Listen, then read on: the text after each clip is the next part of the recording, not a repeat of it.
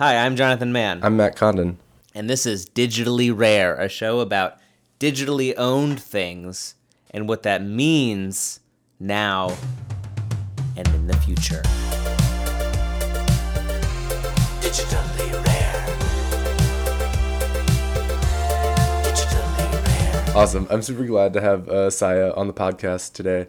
You've been definitely like an inspiration for me for how I communicate things to people. Yeah, and so as best as I can tell, you are a designer slash teacher in the space, making blockchain more accessible.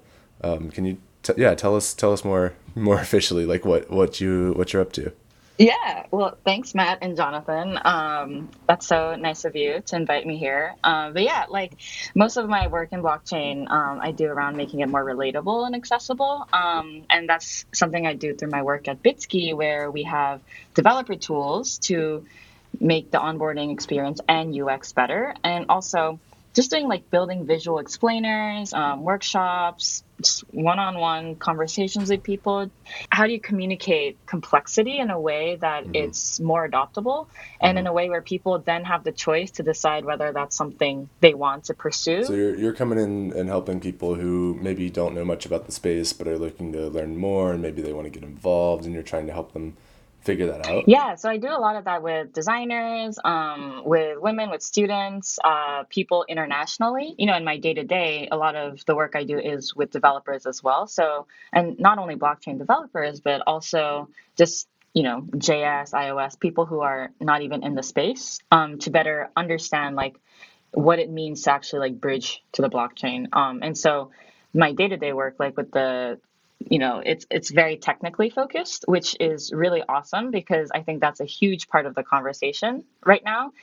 There's so much like infra protocol apps work going on, but on the other hand, outside of that as well, it's really kind of inspiring people and helping people gauge what the space is all about better, so that it's not as intense or as douchey seeming as it may be. Totally. Very good. You're fighting the good fight.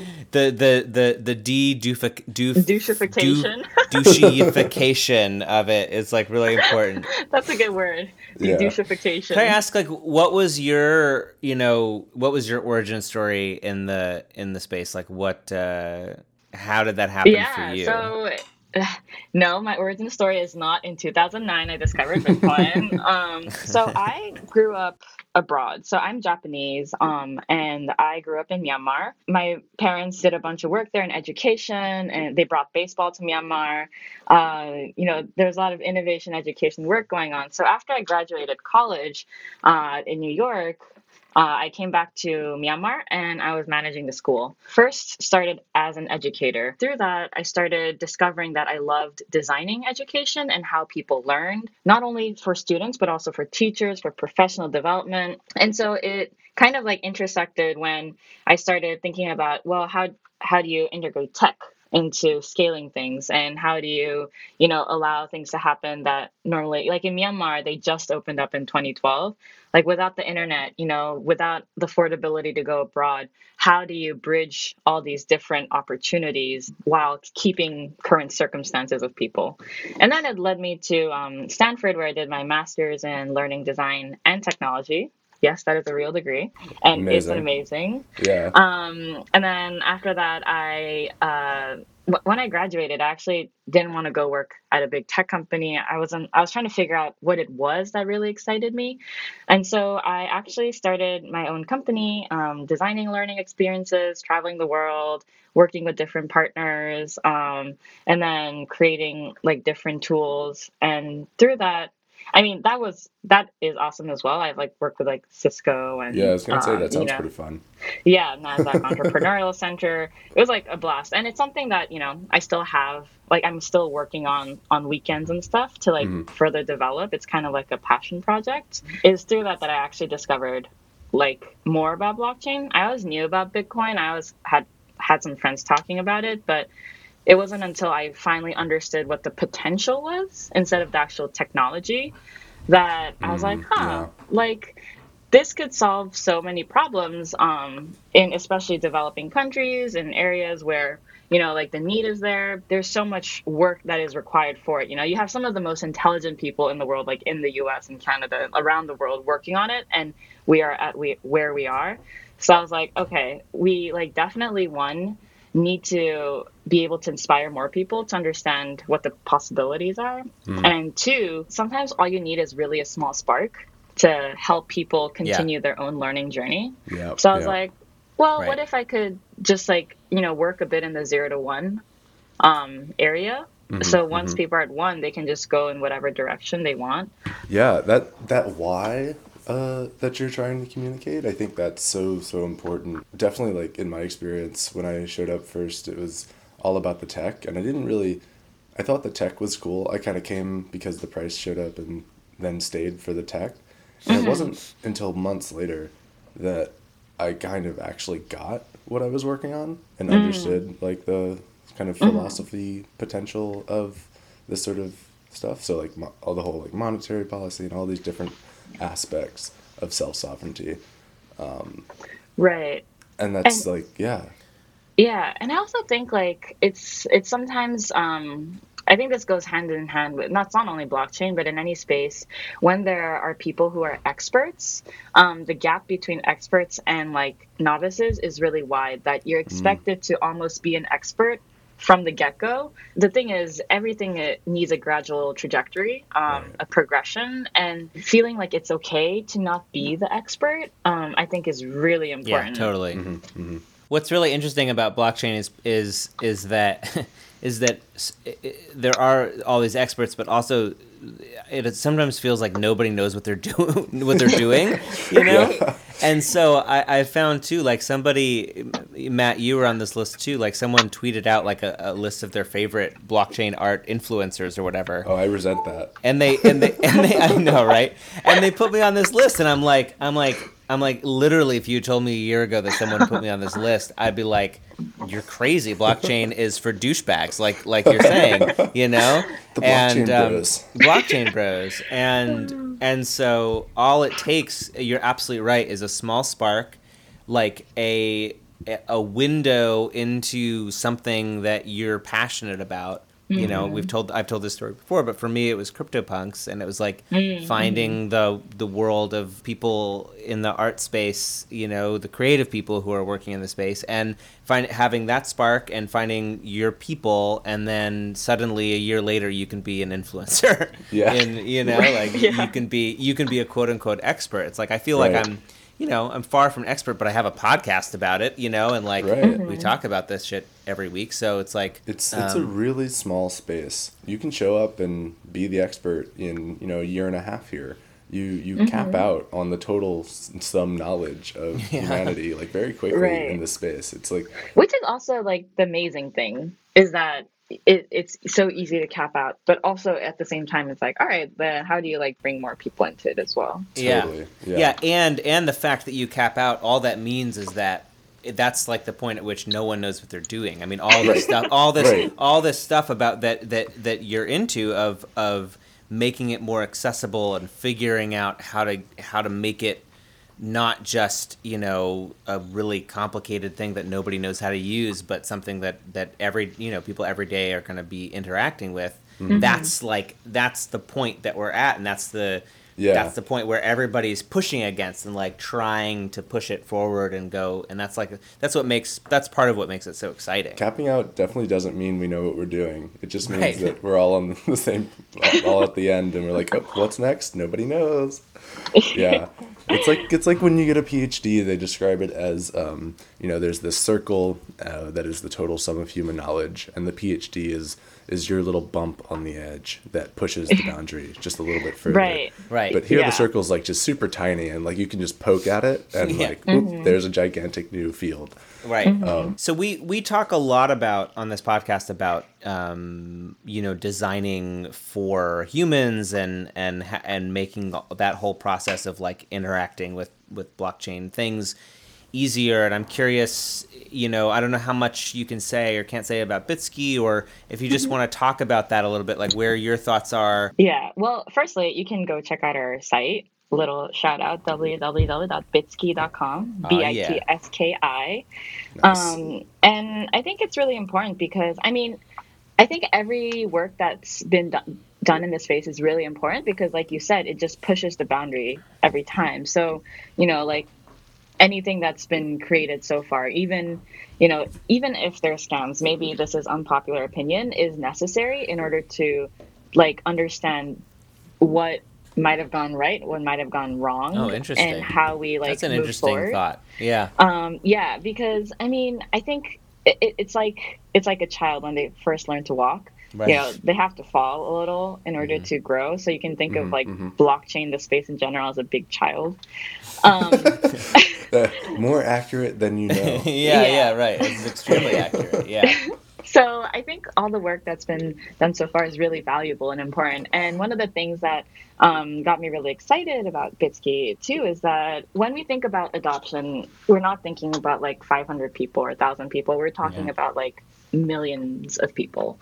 Like Facebook, how many users does it have? Like billions of people. The 2 billion. Right. So like when we're thinking of mass adoption, it's like quite at a bigger scale. And when things are occurring at that level, there's different things to take into account. For example, like ease of use, like purpose, all these things, and people are working more towards improving this, like with the Web3 design groups and all of that. I think it's a recurring conversation, but it's really like, how do you just like make that initial barrier so frictionless? And that's where we're working on with Bitski, and that's where it gets me really excited because it's like sometimes the first step. I love analogies, by the way, so by the end you'll probably like realize this, but like if you're going up a staircase, right? Like if the first step is like 3 meters high, Yeah. like that is really tough to go up. It makes you not want to. Architecture. Exactly. It makes you not want to go over or see what's on the other side unless you have unless you know what's there or you're very passionate about it. Right. Yeah. And right. so it's like thinking of like, how do you make these baby steps, so that they can like move up, and essentially allowing people to explore, experiment, be curious. And so these are the tools that we're providing for developers so that people actually working on dApps, people working on these amazing projects can actually have people who explore it without knowing what it might be. And so, yeah. So, I mean, practically speaking, on the consumer side, it's like just like another hosted wallet so that it makes you log in with Bitski. It's like cross-platform, cross-device, one click. You don't have to do 20 steps. I don't know if you guys saw the Mr. Clippy meme that I made about buying a CryptoKitties. Yes. But Yeah. it's like it's like 20 steps. It's like reducing that to one. Yeah. Yeah, and then on the developer side, you have the app wallet, which really, allows programmatic transactions on the back end, and it allows for more complexities. Because right now, a lot of things are manual as well. Definitely explore our site, integrate it. We're also in the learning phase as well. Yeah, I like that a lot, especially the turning these 20 steps into just one, maybe two, of how to start, you need Ether to do this thing, or you need like a wallet and so on. It's it really is, the onboarding is really hard. But I like that visual a lot. The visual. You also had one with Clippy. Yeah, that's the one I was talking about, the Clippy one. Yeah, and it's great. It's like, do you need help with anything else? It's like, yeah, what is gas? I Yeah. know. Like, What that's am I pretty. even doing? This is scary. Like, did it work? I'm just pressing buttons at this point. Like, what's Yeah. going on? It's funny because I don't necessarily think that I'm like the best like comedian. Like, like I make these jokes and sometimes they fall flat. But with that meme, when I wrote "What is gas," I was like, man, this is like the most brilliant, like, It's a good one, yeah. tech joke of all time. Yeah. I was pretty proud. Very niche, but And the whole thing is in the little Clippy Q&A bubble, but the bubble is like 20 pages long. yeah. And it just makes it really visual, really obvious to, just understand exactly how complex these flows are sometimes, and like how just hard it is for someone with no experience to show up and, understand what's happening. And I think also like the internet, how long has it been? Like Right. 20, Right. 30 years. There's Yeah. been so much layered on top of each other. So I think it's also building that comprehension. Like people now, like behavior is learned over time as well? There is a lot of behavior change involved with the new technology, which is something that I think will be one of the hardest things for consumer adoption. Stuff like, stuff like what y'all are tackling with Bitski is, wallet being your own bank. That introduces behavior change. If you are your own bank, you need to have bank grade security, personal security. You have like these multiple devices with different permissions. There's no passwords. You might be juggling private keys. Like, it's just different behavior.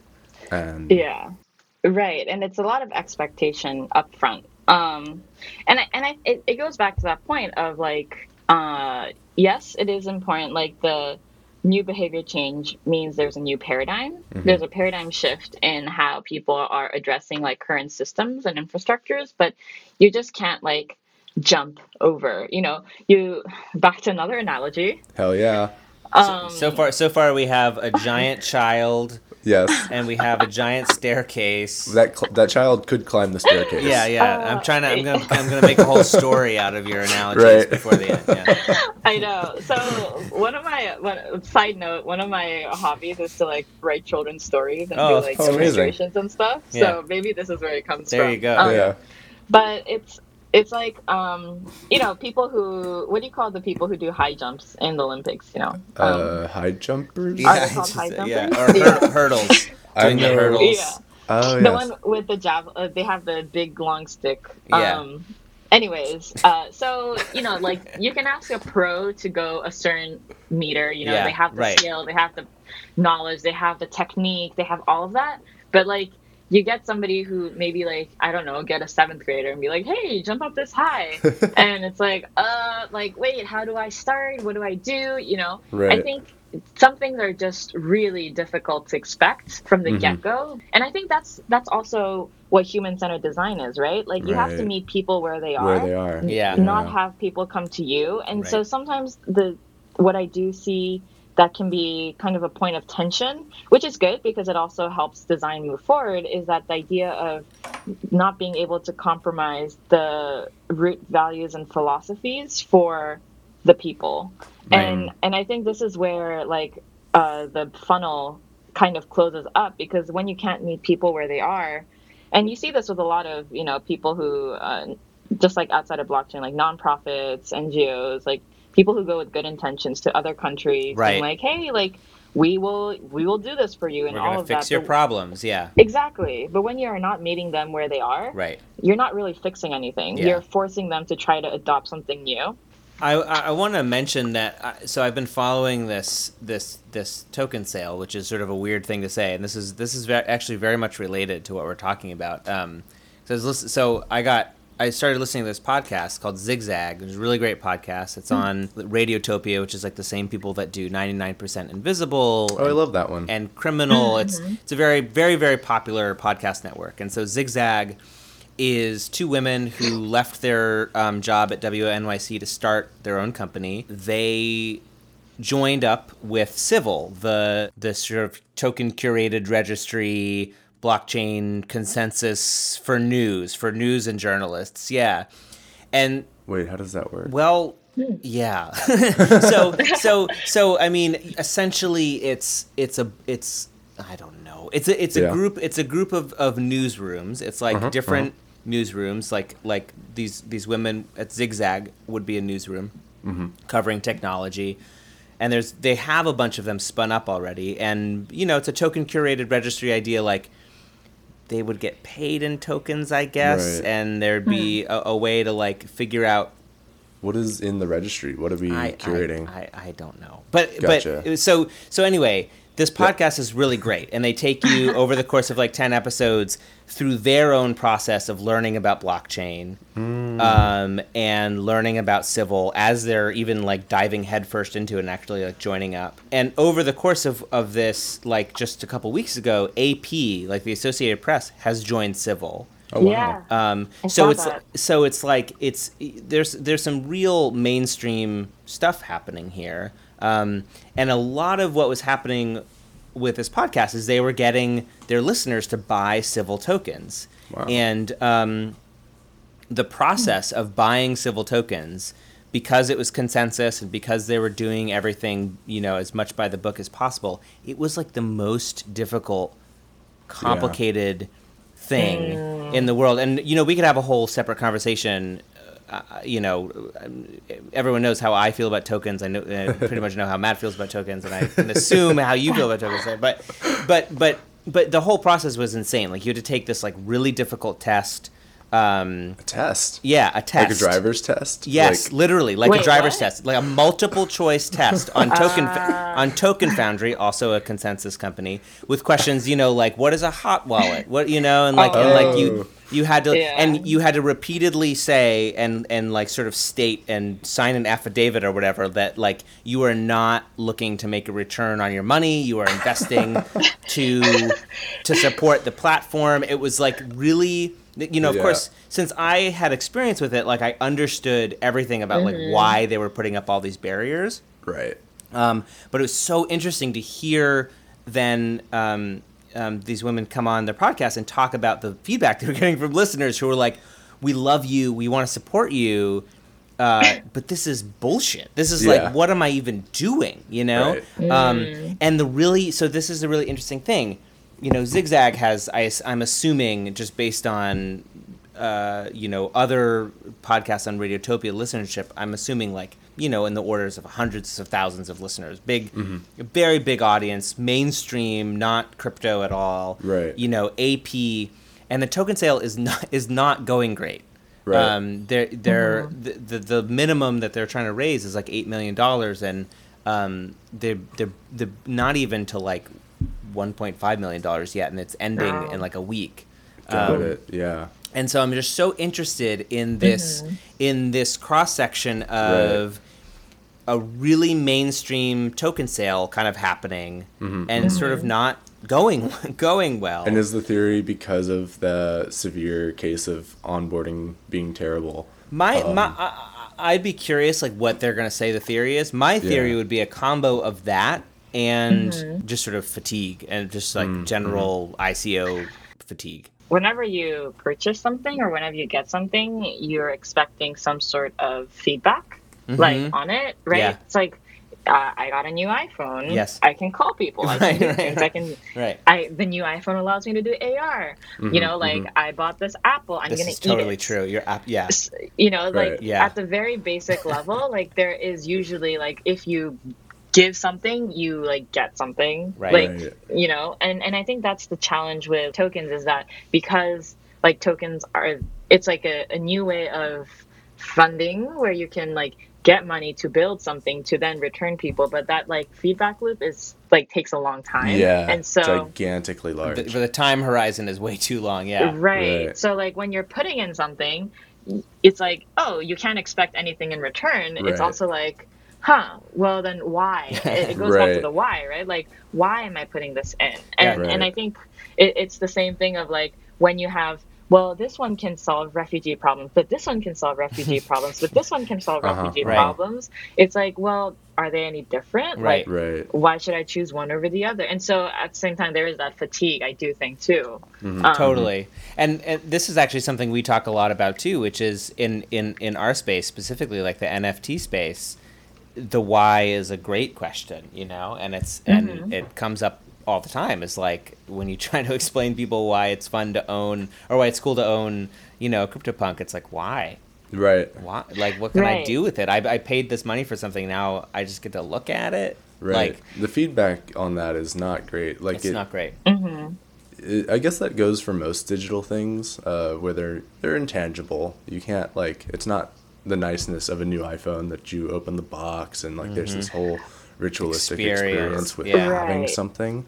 And I think it's also like almost unpacking that a little because the why is a little bit bigger, right? Like, like we look at CryptoPunks, we look at CryptoKitties, and like I think we get excited about NFTs because the bigger why is that true ownership. You should own exactly whatever you purchase, including digital goods. You're not owning a license to own something, you're actually owning it. Yeah. But it's still like that why is still so far between like people, like it almost seems like the why is stuck in, oh, like I own these like CryptoKitties to do something, Right. versus like I think for people who might be a little bit deeper in the space, it's like, well, I own these CryptoKitties because I want to move the needle Yeah. on this like true ownership conversation. Right. Yeah.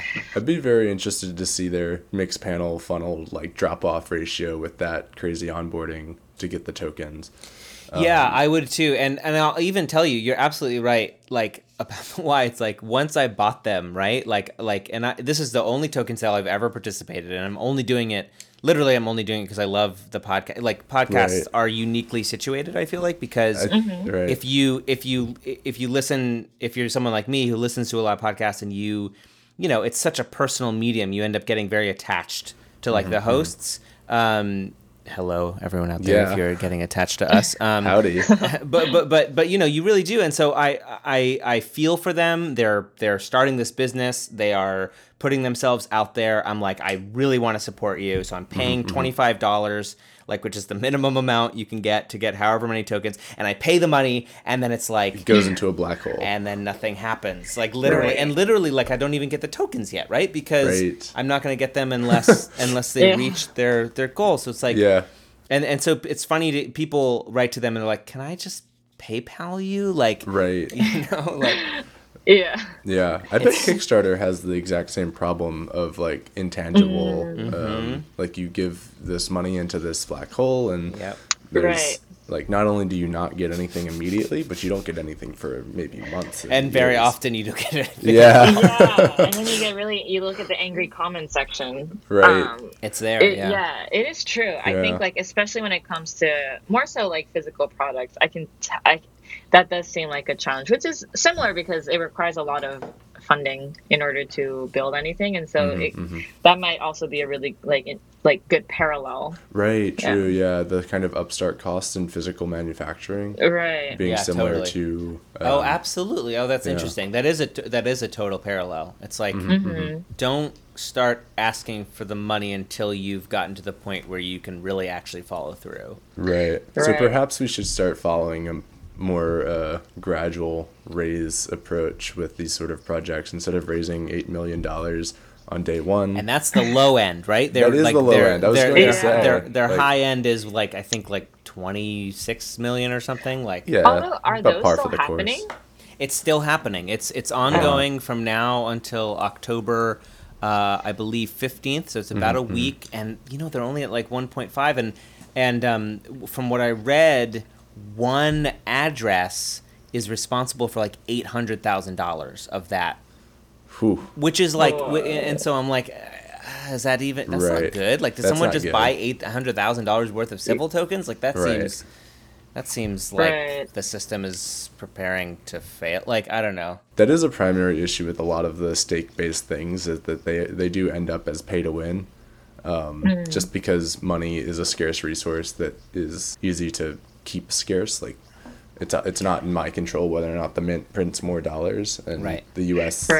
So and so, like, GDP goes up, whatever. Like, so a lot of these protocols end up falling back towards like money as the sort of scarce resource that allows you to do things, which is boring, which is boring and dumb. It's just like the way the world works now. Like, what? But it's also so ironic, because how like if everyone like distribute a little bit of the money like better, like there is more than enough money in the world to sustain every single human. Oh my god! And at the same time, like with especially last year with all these token sales, like the same cycle of like people who have these huge amounts of money. I think it's better because there's a mission, because they're like, okay, like, well, let's redistribute it to like different places. But when new money comes up, it's never evenly distributed. The future is here, but not evenly distributed. And the future is here, and it looks a lot like the past. Yeah. I mean, that's a whole different economic question. Like, can there ever be equal distribution? ... You know? Guillotines. We just need guillotines. Hey, if it worked for France. ... Yeah. Yeah.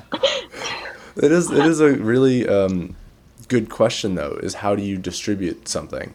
Yeah. And it's a really big question in the case of like equality and money in like the world, but it's also a question in protocols at the smallest fundamental level of I have, say, this digital asset in a game. How do I distribute it? Right. It's the same question. And how you distribute something is super, super important for the community that develops around it, the society, the whole interaction of the economy, the system, whatever you want to call it. Distribution is like the foundation upon which that society is built. And it's a really important question, not just for nation states, but also for protocols and games and really anything that has assets that are distributed. One thing we talked a little bit about in the last episode that I liked a lot is like we can mess around with different ways of distributing that have sort of lower stakes, slightly lower stakes than quote unquote real world. Yeah. And if the civil way of doing it where like one person buys $800,000 worth of civil, it's like, oops, well that didn't work, then maybe they could try something else. It also like kind of raises the question of people don't know what they want. Right. But it's the kind of thing where if people don't know what they want, but at the same time what you're building could be like impactful for them, like what, like that relationship dynamic between, like, you can't really force people, but at the same time, like, how do you bring them over to that journey where maybe they're like, okay, maybe this is what I want. But I mean, it's the same like question for any app, for anything tech related. It's no different. Yeah, that's very true. Gotta build something people want, whether they know it or not, I guess. Matt, is ETH SF, is that this week or when is that happening? That just finished. So do you have anything to report from having attended? Let's see. All I did there was show up, give a talk at midnight deliriously. It was unfortunately recorded, so we'll see how well that went. Ooh, all right. And then just kind of hung out and talked about what people are doing. I saw some cool projects, but I haven't checked out the results. So it ended last night. So I should scroll through Twitter and find someone with here are the top 10 things from ETHSF tweetstorm. There was you were tweeting something last night. What was that? Oh, yeah. Yeah, from Satoshi. I think this is my favorite thing that I saw was some friends of mine made this thing called Satoshi. So like one great name, like it's such a good name, it needs its own product. But it is basically a voting game to decide what other people say on Twitter. And so given some stake, and they're using this token called Tweeth as the staking token, you get to propose tweets for other people and decide what they say. It's like earn.com if instead of selling your own attention, you sold your friends' attention. Interesting. And so all those tweets that you tweeted out that were sort of strange were were other people voting on voting on your tweets. Someone decided to use my feed as a advertising platform. It worked. Get to choose? Yeah. Do you get to choose what goes on your? I mean, at the end of the day, it's Twitter. I could delete it. Oh, I see. Oh, so it automatically does it. Yeah, it automatically tweets. I mean, if I wanted to reject something correctly, I could stake some tokens and on the reject button, and hopefully overpower them. I mean, I made some tokens by rejecting a tweet that I didn't think was on brand for a certain someone, and so I put some weight behind it. I'm gonna read out loud some tweets that were tweeted. Go for it. Quote, Matt Condon, Each inch I grow my beard is 1 CS degree. That I should have probably gotten. I love Gitcoin. Yes. Someone made you say that twice. Yeah. And then just to really sell it home that I really love Gitcoin. You retweeted Liam Horn, who was made to say the Spank Chain state channels should be called mate channels.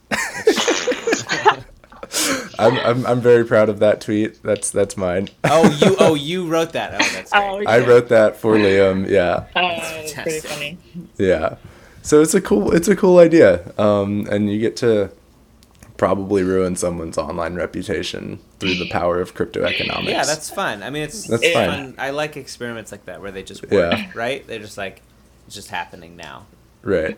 Yeah, no, actually it's good. I rejected a tweet about the Nifty TM conversation. Oh, okay. Someone wanted to tweet something about it, and I was like, 50 tweet says no.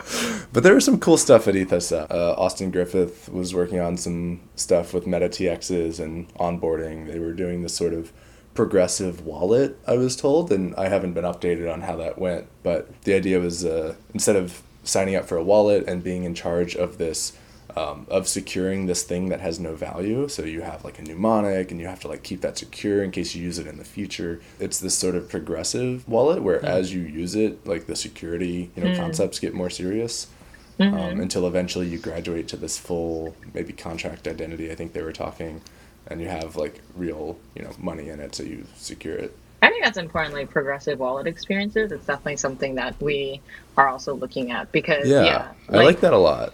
Yeah, you can't expect somebody to have bank level security when they have like nothing to lose. Exactly. Right. Yeah. I think it makes a lot of sense. Like you show up and play a game once and you've got like $5 worth of items in it. Like you don't need to print out a mnemonic and put it in a bank deposit box. But once you're running like, you're hosting TF2 hats that are thousands of dollars each, like put those on 3 devices with different permissions and set up a little personal recovery thing. Can we like talk though about like I don't know, I'm curious to hear your opinion on this, but totally. Like we talk about like high security and all these things, but it still blows my mind that like paper and pen is the ultimate like go to, like if all fails, like here is your paper and your pen. Write it down. Probably on your like I don't know, your whiteboard because you don't really understand what the value of it is. Turns out paper and pen really resistant against nation state attacks. But it definitely I mean, when I was first told that, I definitely had that reaction. I was like, are you being serious right now? Right. Like this is what I'm expected to do? It's like putting LastPass on paper and pen. Right. Or like 1Password. Right. Well, I was told that putting your mnemonic into like a password manager is not a good idea. Really? But I can't figure out why, and that's actually a bad sign from my, I should know. I should know why. Yeah, I should also know why. I guess it's a centralization thing where like if 1Password gets hacked, well, all your stuff is encrypted. It's all like 1Password doesn't read your stuff anyway. No, and and if you're not using the subscription 1Password, like they don't even have access to it. Right, it's like synced through Drive. It's all just client-side stuff. Right. Yeah. So, I mean, maybe it's like once you let slip that one master password, it's not good to have your entire self-sovereign identity attached to that. Right. Don't let that master pass. Yeah. But it's still like a mnemonic is a master password that you're just writing down on paper and putting in your closet. Like right. it's a very long one, yeah. Yeah, it doesn't feel that different than the one I've got stuck in my head that's like 28 characters and doesn't mean anything. Right. Like I've committed myself to memorizing that, and that feels better than writing something down and putting it in the closet. But I don't know. I'm not an expert. No one is. Well, I mean, I guess the thing would be, right, like if anything happened to you... Right, that would suck. Could your loved ones get access to the... That's actually a great question, especially for the identity conversation. Right. I think I remember, I don't know if this was an actual project, but somebody was working on, like, if you pass, then the person... your next of kin or whoever you assign would be granted access to. Yeah, totally. I mean, that makes total sense. But that's still very third party, though. Right. Yeah. Right. You would need like a lawyer or somebody to like execute that. Right. Imagine like lawyers become these experts. I mean, yeah. The decentralized secret release is a hard problem, but there are definitely people working on this idea of like keep this thing secret until like maybe you're not being paid anymore to do it. Like it's an economic security mechanism. But yeah, decentralized secret management is hard / antithetical to having secrets. I don't think it's crazy to think that lawyers will have a huge, they are legally required to be trusted parties. Exactly. Like it makes a lot of sense. And as I've been doing this, had the opportunity to like explain, NFTs and my project to like my parents, and they sort of got it on one level, but still basically don't get it at all, really. Right. But then I explained it to my wife's dad, who's a lawyer, and he got it immediately. And the reason he got it immediately was because he's already had people come to him. He's an estate planner lawyer, and so people are already coming to him with Bitcoin and Ethereum. They're all like, he already gets these, that people are concerned about these digital assets, and so explaining NFTs to him, he was like, oh, it's just another digital asset. Oh, I get it. Like it makes total sense to him. It might be possible to do these sort of things in a way that is more accessible to everyone. Like not everyone is going to have a lawyer to exercise their will and so on. And so I think it's definitely possible to do it. The hard part is, doing it in a way that, well, one, culturally is okay. Because assigning like family members, it's not something you want to do, is like when you send a friend request to someone, be like, hey, would you also, like if I died, be cool with like answering some questions and helping move my account to my mom? Like, yeah, that's not. Here are 20 steps in order to do it, and also be in a really dark room where no one can see you. Right. Wear a disguise. And you have to see through the tears, because I did just die. Yeah. So, morbid. Yeah. I wanted to ask, like, when you're describing something, when you're introducing someone to the space, there are a bunch of things that you can talk about to kind of convince them that this is a good idea.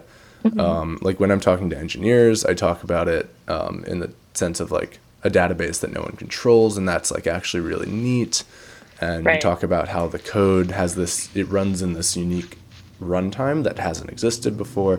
When I'm talking to real people, when I'm talking to non-technical people, I change that up. And so I'm wondering how you do that as well, and what sort of features / aspects you focus on when you're trying to communicate like why this matters. Yeah, well, so depending on the level of understanding people might have, like for example, like if you have somewhat of a technical knowledge, even though you're not a programmer or anything. One analogy I like to use is Google Docs, actually. This idea that, for the mutability, actually. But, I mean, obviously, Google is centralized, so there's a lot more explanation there. But the idea that, let's say, like, one Google Doc, you have, like, 20 people, like, you can see who's done everything. Oh, yeah. That's a really good one. Yeah, and you have a timestamp, and then like that's just a really good concept to start to go in deeper, being like, well, it's similar, but it's different in that now, like imagine if Google wasn't running it and this just happened on its own, and we were all responsible for like managing it. And so that's like a little bit more complex. But another one that I like to use, which is even more simple, is an analogy of an ant farm without a queen. Ooh, okay. So the idea that, how usually, so an entire like insect, bee or ant farm is run around the queen. Right. And so you can kind of think of the queen as like the central authority. And so it's like, imagine taking out the queen and all the ants kind of functioning in accordance with each other in a way where it's a little bit more philosophical, a little bit more conceptual. Right. But then from then it's like, okay, so how does this relate? There is no central entity that like runs all the database, the information of what we're doing at, like any activity. Sometimes if they want to go into mining, I actually do a reenactment. Like we physically move around, I like that a lot. Yeah, that's good. Yeah, versus like maybe they don't really care as much about it, Right. And now I think it's clearer what the delineations in the space is. Like people might be really interested in the infra, so then mining is important, and like just like understanding, staking and all that stuff, like that matters. But then if you're more interested in like the dApp side, like building an application on top of it, like understanding that like you would still need to know like certain reasons why the network would be slow sometimes. Yeah, I think those are some of my favorite things to draw off of as well. I like the making them run around to explain proof of work. Like very much you have to work to get this. Like right, exactly. It's very good. Like sometimes you give them a math problem, right? And whoever solves it first goes to the button, and they're like, "All right." Right. Like, oh, that's great. Yeah. Yeah, like a little American Ninja race. Yeah, slap the button. Because then you're physically understanding that, okay, if you have one person solving this math problem versus like five people in one team solving this math problem, then you understand computing power as well. Like, okay, the likelihood of this team like calculating it faster is. Maybe if one person is faster, you can be like, oh, it looks like you're a quantum computer or something. I don't know. Yeah, no, they're great ways to like these, just drawing to how things we already do. I think board games are actually really great, especially like there's one called Bonanza that is lovingly called the Bean Game. And so far, like every crypto person has enjoyed it because it involves a lot of the same sort of protocols. There's a trading aspect, so there's always this game theory around like optimizing your trades and so on. I haven't heard of it. Yeah, it's really fun. You would enjoy it. But I think it's a great way to teach really just like how to think about protocols and game theory. But this one I played the other day was really cool. It was this, you're given cards 1 to 100, and then you deal one card to this 4 people, you deal one card to all 4 people. And then the game is that with no verbal communication or like no like scripted communication, you place the cards down in order. And so you only know your card. And so you have to just like look at other people in the eyes and see who's more confident that they have the lowest card. Oh, wow. And it's basically a game of chicken on a team. But it's a really interesting game theory like experience. What do you think are the sort of the features of blockchain? Like why does blockchain need to exist that you tell people? Stuff like atomic swaps being good for solving some counterparty risk, like interoperability in games. Like what do you focus on? It always depends on the conversation, like who I'm engaging with. But like I think for the most part, in the end, it comes down to optionality, giving people the option to think of building on top of an alternative system than what we are currently building on top of. And in the end, right, like tech is a tool. So like it's always thinking like even interoperability, like what does interoperability allow that you couldn't before, right? Like more agency to the player, more agency to whoever is using it, or like freedom to migrate. And that's just in the game context. But like when you think bigger, when you think of like a more like global idea, like passwords are interoperable, right? And so it's kind of providing alternative solutions for change that we want to see. There are so many structural issues. The American prison complex, like the prison system, we all know like how fucked that is. And even just like sports, like amateur leagues, and just like there are very deep rooted systemic issues that like, and that's the ideal vision that everyone wants to move towards, right? The idea that you can build a new system. People are competing to build these new systems. Right. Everyone sees the platform of the future.